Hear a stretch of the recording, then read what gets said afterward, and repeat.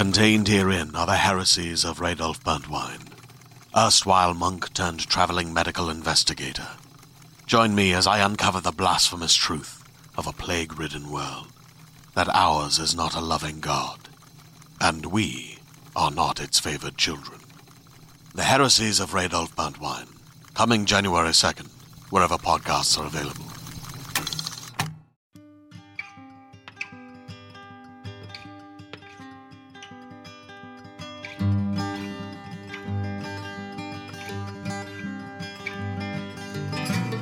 Hello and welcome to the Drabblecast, episode 108. The Drabblecast is a weekly flash fiction podcast magazine that brings strange stories by strange authors to strange listeners, such as yourself. I'm your host, Norm Sherman. So we've got kind of a Halloweenish story for you folks this week, because, well, Easter's 2 weeks away, and that's a holiday too. Yeah, that's a stretch, I know. But first, we're going to drabble it up with a quick 100-word story called The Moth by Zach Alexander. Zach is 18 years old, and he lives in Minnesota. He's been listening to us since episode 11, so that pretty much makes him awesome.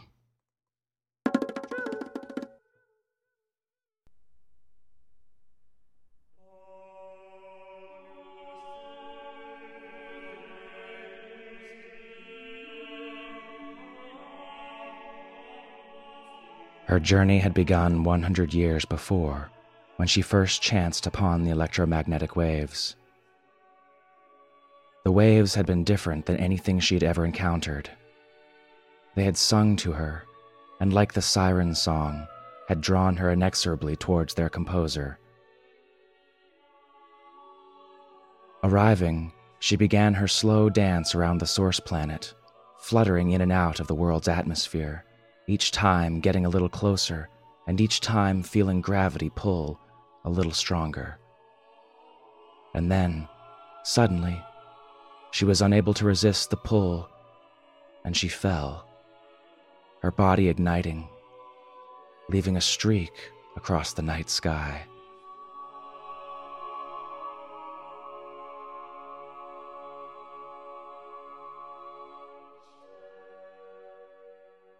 Our feature story this week is called The Wicked Witch Looks at 40, Decades, by Janet E. Seaver. Janet's work has appeared in the Foliate Oak online, including the Best of the Foliate Oak 2008. Her work has also appeared in Barbaric Yawp, Southern Fried Weirdness, Children, Churches, and Daddies, and in an upcoming issue of Yellow Mama. She lives and writes in Irving, Texas. So without further ado, The Wicked Witch Looks at 40, Decades, by Janet E. Seaver.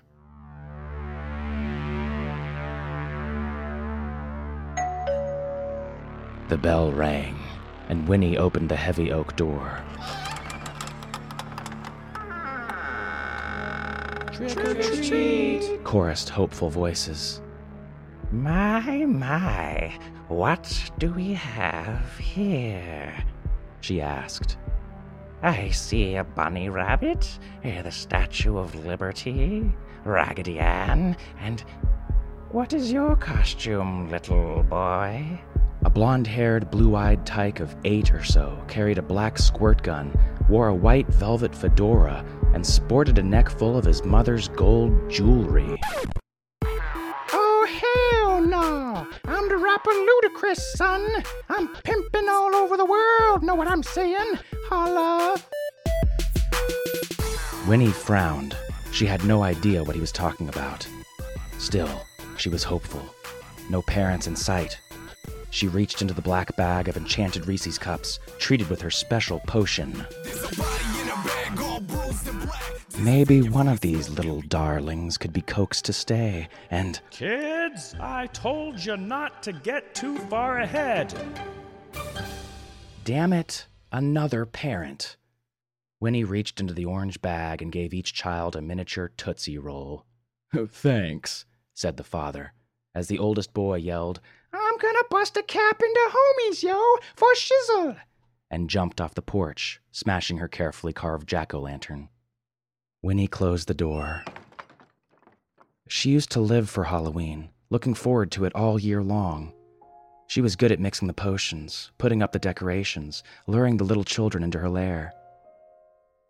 This year, though, she hadn't nabbed a single child, and it was getting late.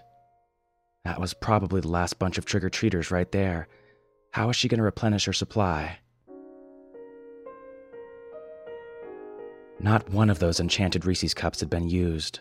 Not a single child was unaccompanied by an adult. Winnie sighed. She'd been avoiding thinking about it, had been putting it off, but it was time for a change. The Wicked Witch business wasn't what it used to be. It had been such a simple thing to lure children with candy back in the old days when candy was hard to come by.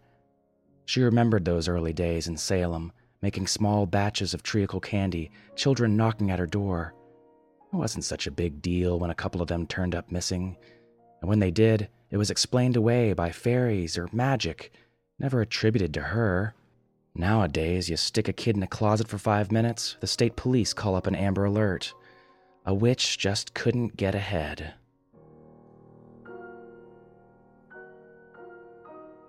And boy, had the kids changed. Back in the old days, it was yes ma'am, no ma'am, practically right up until they went into the pot. She loved that. But they were boring. Children now were smart, wary, mouthy. They asked questions. They had opinions. Now, occasionally, she met a child she found entertaining, smart, funny. But even when they were dull and insipid, they were still delicious.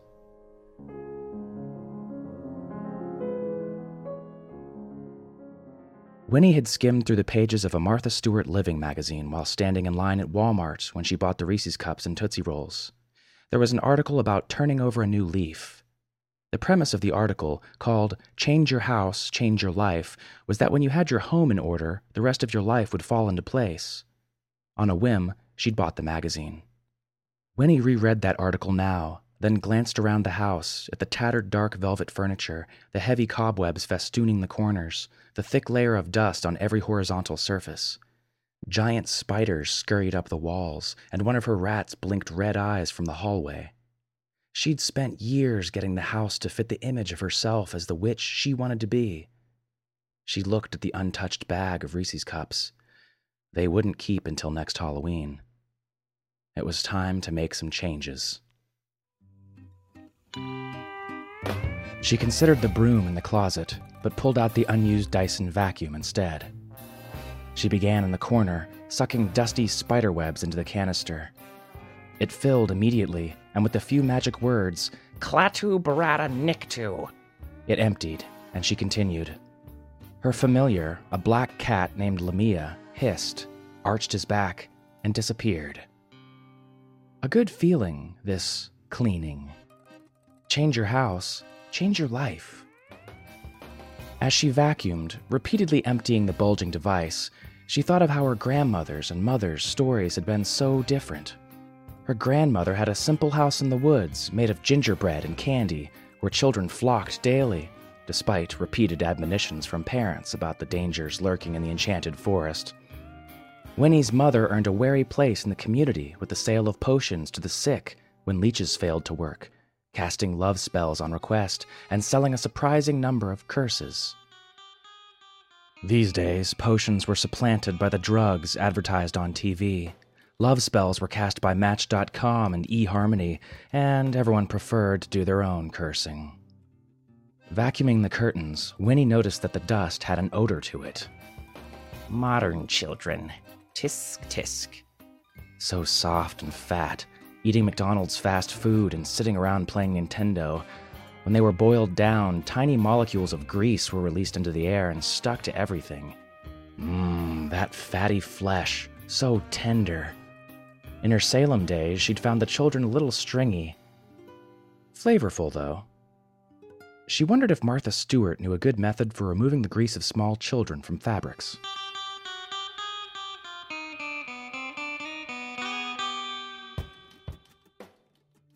She opened her front hall closet. There were 12 wands in there, several old capes, and at least 4 peaked hats.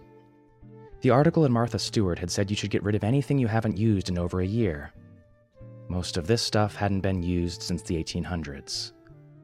She kept the burnished hawthorn wand that had been her mother's, and the rowan wand that her grandmother had given her on her 10th birthday. and plunked the rest into a box. Mothers and grandmothers, she thought. This long line of strong witches ends with me. As she cleaned the closet, she thought about how she'd spent the last 400 years, concentrating on her career, really, learning new spells, developing new potions, trying to figure out innovative ways to catch and eat small children. They hadn't been bad years, but times were just so different now. How do you change careers at 400 years old? She knew of several witches who'd done it. Leona had given up a life of witchcraft and married a hotel magnate. Zsa Zsa had gone on to Hollywood and found a moderate amount of success and notoriety. Sarah had gone onto the beauty pageant circuit and then into politics. If they could make the transition, why couldn't she? Other witches had taken the kinder, gentler route, called themselves Wiccans now and talked about the threefold way, touted the idea of white magic, that whatever you put out there came back 3 times more. She'd always thought it was just so much baloney, but now, facing the need to make some changes in her life, she could see the attraction. Though crystals, herbs, and chakra points watered it down, they made the old ways of witchcraft more palatable. The curtains were open, and the glass in the windows gleamed, the grime of the last 100 years gone. Who needs Windex when you have magic?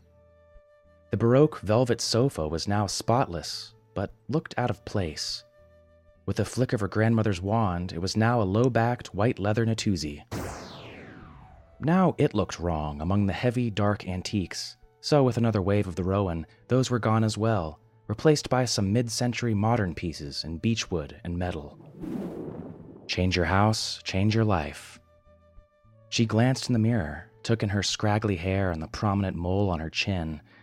It was time to make an appointment at a salon, and maybe a dermatologist. She added these to the to-do list in her Franklin planner. How would it be, making these changes in her life? She thought hard about it as she looked at the sunrise, tinging the sky pink and orange outside her sparkling windows. November 1st, the first day of the rest of her life. It was amazing how just a few small changes in her home could change her whole outlook. That Martha Stewart was on to something. She would miss the children. Still, she'd tried pork chops a time or two, and they hadn't tasted terribly different. And frankly, on a bun with barbecue sauce and a little coleslaw, you really couldn't tell a pig from a succulent 6-year-old.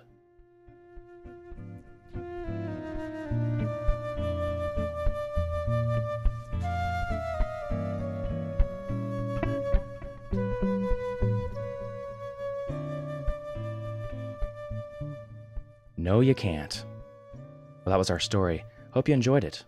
Some story feedback for an episode a couple weeks ago called Out of His League by Bruce Golden. This was the story about the 9 planets playing baseball. This one got more appreciation than it did criticism, but some people just couldn't get past the ridiculous premise.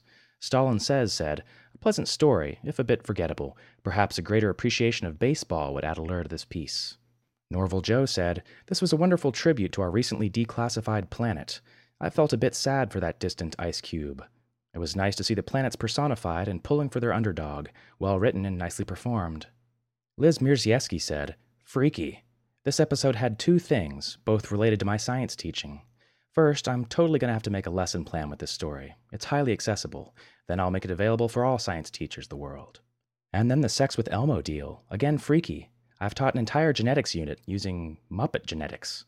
Elmo is the front contender for most chosen male Muppet for this project, sort of like a Muppet's prostitution or wife swapping for monsters. I've linked to Liz's blog in our show notes, Science Fiction in the Classroom. It's really worth checking out. She uses accessible SF stories to teach principles of science, giving children exposure to a wide range of literature and also having those students use scientific reasoning to evaluate the science found in literature. She has lesson plans using The Giving Plague by David Brin to teach about viruses and transmission, A Death in the House by Clifford Seamack to teach the characteristics of life, and more. Great idea and good resource, even if you're not a science teacher. We love hearing your comments on stories. Join our discussion forums if you haven't already and crash the party. If you like hearing the stories we produce, consider making a donation to us, or subscribe for only $5 a month via the PayPal buttons on our website. We need your money to pay authors for their work and to buy Citibank stock. You're practically giving it away. Speaking of which, you can give Drabblecast away, because it's licensed under a Creative Commons Attribution Non-Commercial No Derivatives license. Just don't change it or sell it or nationalize it. That's it for this week. If you're not subscribed to our other story podcast, Drabblecast B-Sides, you can find the link to that at the top of our website, www.drabblecast.org. There's a new story posted up now. We'll see you next week.